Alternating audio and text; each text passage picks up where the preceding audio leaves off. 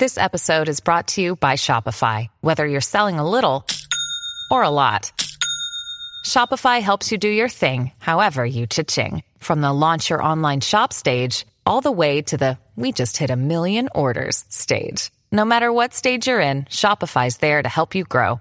Sign up for a $1 per month trial period at shopify.com/special offer, all lowercase. That's shopify.com/special offer.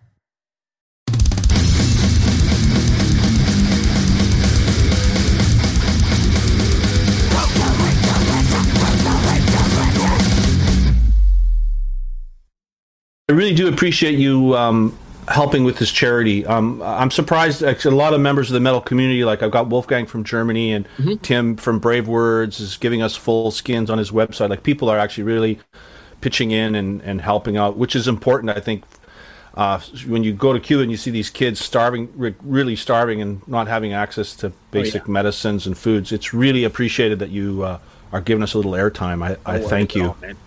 So let's talk about it. Let's talk about the Cuban metal invasion. How did you get involved? And what was your role in it besides filmmaker? The Cuban metal invasion. I went to Cuba in March of 2019. I did get a Facebook message from the nefarious Freddie, who's featured in the documentary.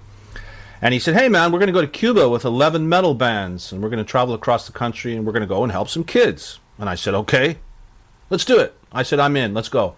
Just without even thinking. As soon as he said we're going to go to some children's hospitals and help kids. Sure. I said, sure. What do I need to do? He goes, bring some supplies for the children. Bring some supplies, any medicine, musical instruments, anything you can leave behind and give them to these children. We're going to go and play some concerts for the children. We're going to go help them. And I was not intending to make a documentary. The documentary was purely by accident. It got made by accident. I had just bought 2 new cameras. And I thought, I'll bring my new cameras with me. Right. And I just bought a new camera backpack, and I thought I'll bring my backpack and my cameras, and I'll go out and I'll test it out with these bands and have some fun. I had no intention of making a documentary whatsoever. So we get to Cuba, we go and have a great time. We have a big tour. I shot a bit of footage. A couple of other guys in the other bands shot a bit of footage. And we had a great experience, and I came home with this bunch of footage. I threw it on a hard drive, and I forgot about it. It's like, okay. Fast forward to the coronavirus hitting Cuba, and it hit Cuba particularly hard. The Cuba economy is, I think, number 2 is tourism, or close to number 1. I think oil might be their number 1 source of income, and then tourism second. So when the tourism stopped immediately, it just suddenly stopped with coronavirus. Cuba was in real trouble. There's lineups for food. There's rations. They cycle electricity. There's rolling blackouts. Water. I mean, when we went there before the pandemic, there were cities we went to that had no running water as it was. The further you get away from the tourist areas. So Cuba was in pretty rough, or is in pretty rough shape. We got contacted by the bands there and said, help, we're dying down here. We're in real trouble. Worse than it was in the special period when the Soviet Union fell apart and stopped funding Cuba. So I thought, well, I can send these guys $500. I sent them some money, but, how do I get this rolling, and why not make a documentary? I thought, well, I have a bit of footage. I'm sitting at home with the pandemic. I can't do anything. How do I get money to these kids in Cuba? So I started going through the footage, and I thought, I can make a documentary out of this. I used every scrap of footage that I had, and I got some footage from the other guys in the other bands. And we cobbled together the 38-minute documentary, Cuba Metal Invasion. All the proceeds from the sale of the documentary, there's a link. If you go to facebook.com/charity metal, I put up a Facebook page, and you'll see a link there where you can go and watch the documentary by donation. The minimum donation is $12 Canadian. You make a donation, you can watch the documentary, and all the money goes to the children in Cuba, which was a real problem. It took more work, and it was a huge hassle to try to get that money directly to them than it was to cut the documentary together. So the documentary has kind of been soft released. I released it a couple weeks ago, and CMM from Germany, Wolfgang Roth's getting behind it. A lot of media partners are getting behind it. I really appreciate the Brutally Delicious podcast for helping us out here and giving us some airtime for this charity to help raise money for these children. So yeah, you can go to the Facebook page. There's a link there. Make a donation, and $20 to somebody, $12 to somebody might not be a big deal. To children down in Cuba, $12 is more than a month's salary for a lot of these people. So, your donation will help. It will make a difference. Some people are asking me, does all the money go to the children, or does the Cuban government get involved? This is where we had a lot of problems, and I kind of have to be a little bit careful, right? Because we had to install some workarounds. But navigating through the government, the banking system, I don't want to get the bands in Cuba in trouble with the Cuban government. So to work that out was a huge headache, and I was almost gave up a few times. But we did find a solution. So the answer is yes. All the money that people donate from viewing this documentary does go to the correct place, and it goes and helps children, helps their families, and that's the the short term how it got going. That's how it happened. Did you know Freddie beforehand, like from the cruises or from somewhere along the way, or did he just like randomly reach out? Freddie Contreras is a real character, and he's sort of the main protagonist in the film. Freddie's a real character. If you're in the metal world and you go to festivals in Europe or in Mexico or wherever, you'll likely see Freddie. If you're in the metal community, you may know him. Freddie's in a band from Los Angeles called Profecia. Profecia is his metal band, but he's a real, I don't know what the word is, a fixture of the metal scene. He's kind of a driving force in the metal scene. Freddie's at all the festivals, all the concerts. I don't know how he does it. And his band Profecia, are playing throughout Mexico, throughout the United States. So a lot of people know Freddie. I've seen him on several 70,000 Tons of Metal cruises. I've seen him on those before. The last time I saw him was in March 2020 in Mexico City at the Hell and Heaven Festival. I was at Hell and Heaven, and there's Freddie.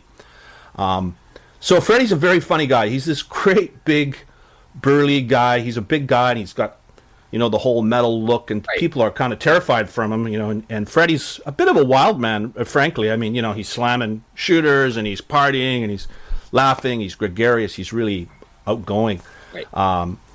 But you see the film, Freddie's actually a sweet, lovable guy, and, if there's some things I want people to take away from the film, it's maybe how Freddie lives his life. So I did know Freddie before the documentary.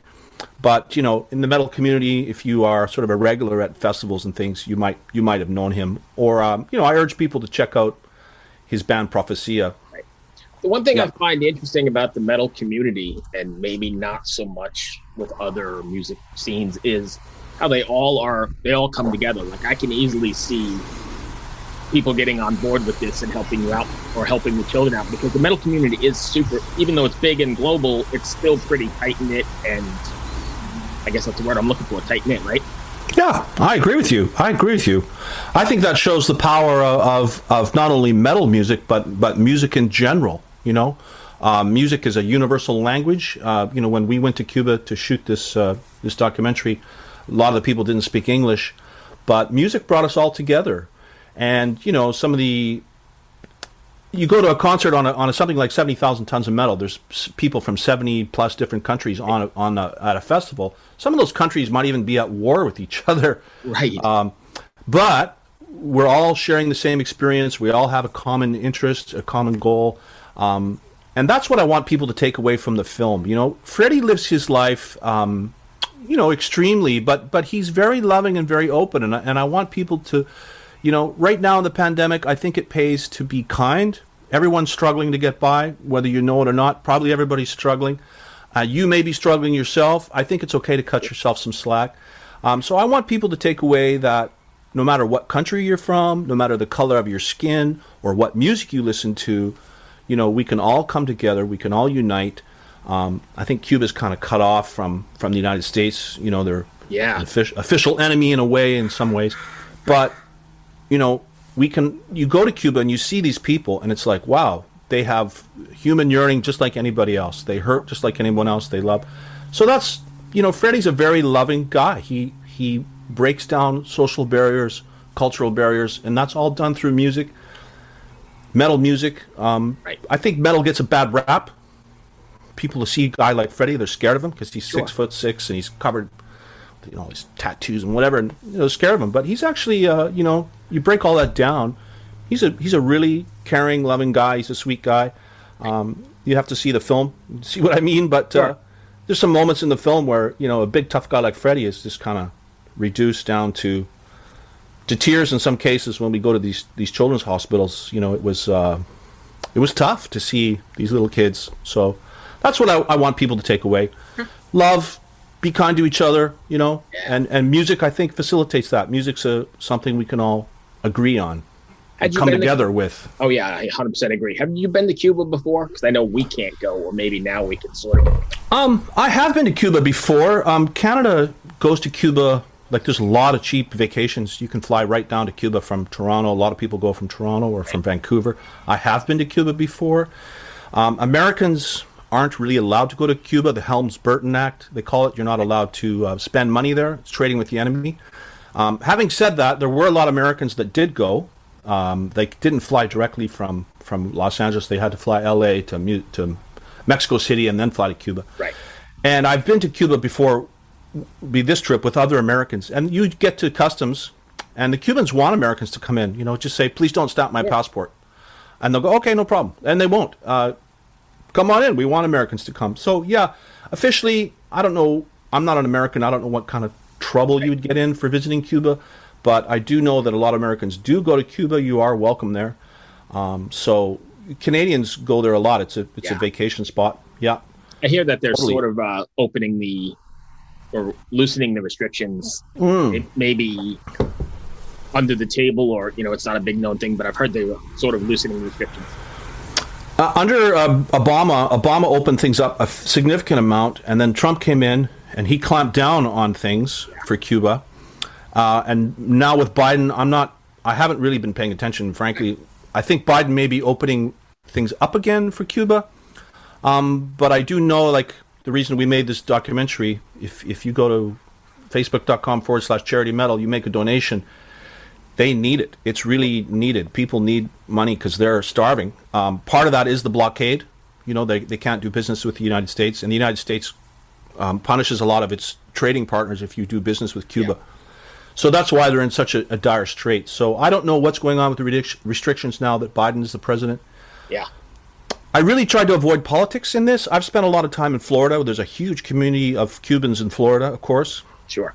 And they want the Cuban government to be crushed. They think the Cuban government is oppressive to the people that live there, that the people that live there don't have any freedom. It's a communist country. They want to crush the Cuban government at all costs, and sometimes at the expense of the people. I just try to avoid politics in the documentary. It's what you said, Bruce. Music brings people together, and that's what I want people to take away from this film. Hey, we can help some children that really need it. They don't know that they're growing up in a communist country. When you see some poor kid that's suffering, you want to help them. It doesn't matter where they're from. So lastly, how did you get your bands involved? Like, how did you find the 11 bands to you? Actually, I wasn't part of that. There's a festival there called the Pinar Rock Festival, that a group from Cuba called Tendencia put together, and they invite bands from all over the world. So once I got involved, things had been pretty much put in place. There was bands from Germany, Australia, Mexico, the United States. Of course, there were some Cuban bands. Everything had been set into motion when I got involved. I just jumped on board to go and have fun, and I was shooting some footage. Sure. Enjoyed the experience. So all the bands had been put together. Yeah, if you go to facebook.com/charity metal, you'll see links to the bands. There were 2 bands from Germany. They were sorry, I lost my train of thought. All Will Know from Germany, and Precipitation from Germany. There was Jeremy Harris, came from all the way from Australia, which is a significant distance to do that tour. There's Prophecia from Los Angeles in Mexico, a band called Coltel from Los Angeles, who's sort of LA, Mexico. Era from Mexico City, a Mexican band. And there's some great music in the documentary. You'll hear a lot of heavy metal music from the bands that were participating. So I didn't have anything to do with the bands. I just kind of joined onto a tour. Everyone paid their own expenses to get to Cuba. Once we got there, then the Cuban government took care of everything else. We were given a tour bus. We were given hotels. They fed us every day. Really? Yeah. It was just totally state-sponsored festival. Nice. And you'll see in the film, we run out of basics, like there's no milk, there's no coffee, There's only very limited menu, like fried chicken, fried plantain. Right. Every day, fried plantain, fried plantain. So the things were pretty rough when we went there, and they're significantly worse now. That's why we're trying to raise money for these kids in the hospitals. Gotcha. Yeah. So lastly, you're a parent, as am I. How did it impact you visiting these or seeing these children and going to these hospitals? I mean, that had to profoundly impact you, right? It did. I'm a parent for sure. I have little kids myself, and I regret not filming more in the children's hospital. I did film a bit in the hospital. I regret not filming more, but it hit me like a ton of bricks. I mean, to be frank, it was very emotionally, and even a big tough guy like Freddie was crying. Right, a lot of people were crying. We go to visit these kids, and we helped them out. We brought medicine and toys and musical instruments. It was tough. A lot of people were crying. It's like watching these little kids suffer. It's not easy to do. It's tough. So, wow. Yeah, Freddie was crying. I felt impacted. It took a bit out of me. I imagine. So when we were contacted post-pandemic, oh help, we're in real trouble here. That's what motivated me to put the documentary together and try to get some money to these kids, because they were suffering before. There's a sign, a huge mural on the side of the hospital that said, "A child deserves it all. A sick child deserves it even more." That's in the film. So yeah, it was really difficult. On the other hand, on a positive side, we went to this, other place for kids. They had an artist outreach for children. So they had this center where artists would come and teach, art, lithography, painting, music, dance, and they would help children that were, adversely affected or from vulnerable, families. And it was a really positive experience that actually energized us quite a bit. And I saw, how a little bit of money funding for the arts, significantly improved the quality of their lives and made them feel better about themselves. They raise money by selling some of the art that they create there. They create paintings and different things. So that particular day was a very positive day, and we felt energized. Like, oh, wow, look at how much of a positive impact art and music has on these poor kids. And it did. And it made us feel better, So one day we're at the kids' hospital, everybody's sick and dying. The next day we go to the art outreach center, and they're helping kids. So that was a very positive thing, yeah. Okay. So lastly, I know you've said it a couple times in here, but if people want to find it, go ahead and plug it one more time. Facebook.com/charity metal. Awesome. You can go and watch the 38-minute documentary called Cuba Metal Invasion. 11 metal bands from 5 different countries travel to Cuba, and we tour through there. All the money goes to the children. Please go and enjoy the documentary. Check it out. See what the metal scene's like. Your donation will really make a difference to people's lives. Awesome. Thank you, Ken. This is Freddie. Freddie's on all accounts outwardly crazy, reckless, flouts the rules, parties. And so February 2019, I got a Facebook message from Freddie. He said, hey, we're going to go to Cuba with a bunch of metal bands. Go to some hospitals and help some kids. Without hesitating, I said yes. I told my wife, honey, we're going to Cuba. We're going to travel through the country with 11 metal bands. Germany, Mexico, Australia, United States. We wouldn't be anywhere near a resort. This is the real Cuba. How would metal be received by the people that lived there?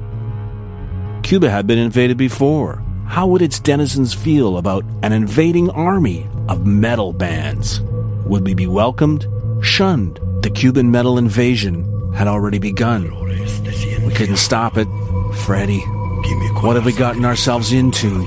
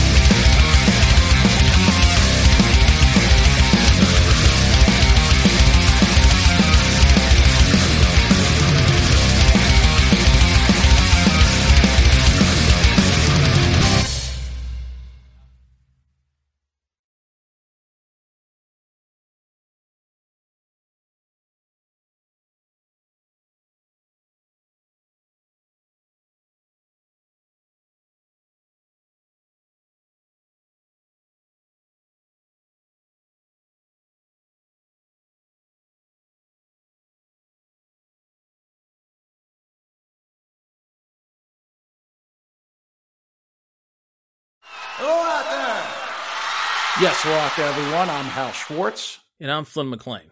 Together we host None But the Brave, a podcast dedicated to the music and career of Bruce Springsteen. Bruce and E Street Band are on tour right now for the first time in 6 years, and we're taking a detailed look at what's happening on stage in our bi-weekly episodes. We've also been recently joined by some very exciting guests, including rock journalist Warren Zanes and Stephen Hayden, Backstreet's Magazine founder Charles Cross, and Barstool's Kirk Minahan. If you're a diehard Springsteen fan, this is the show for you. So please subscribe to None But the Brave on your favorite podcasting platform, and we hope to see you further on up the road. Thank you so much. We'll be seeing you.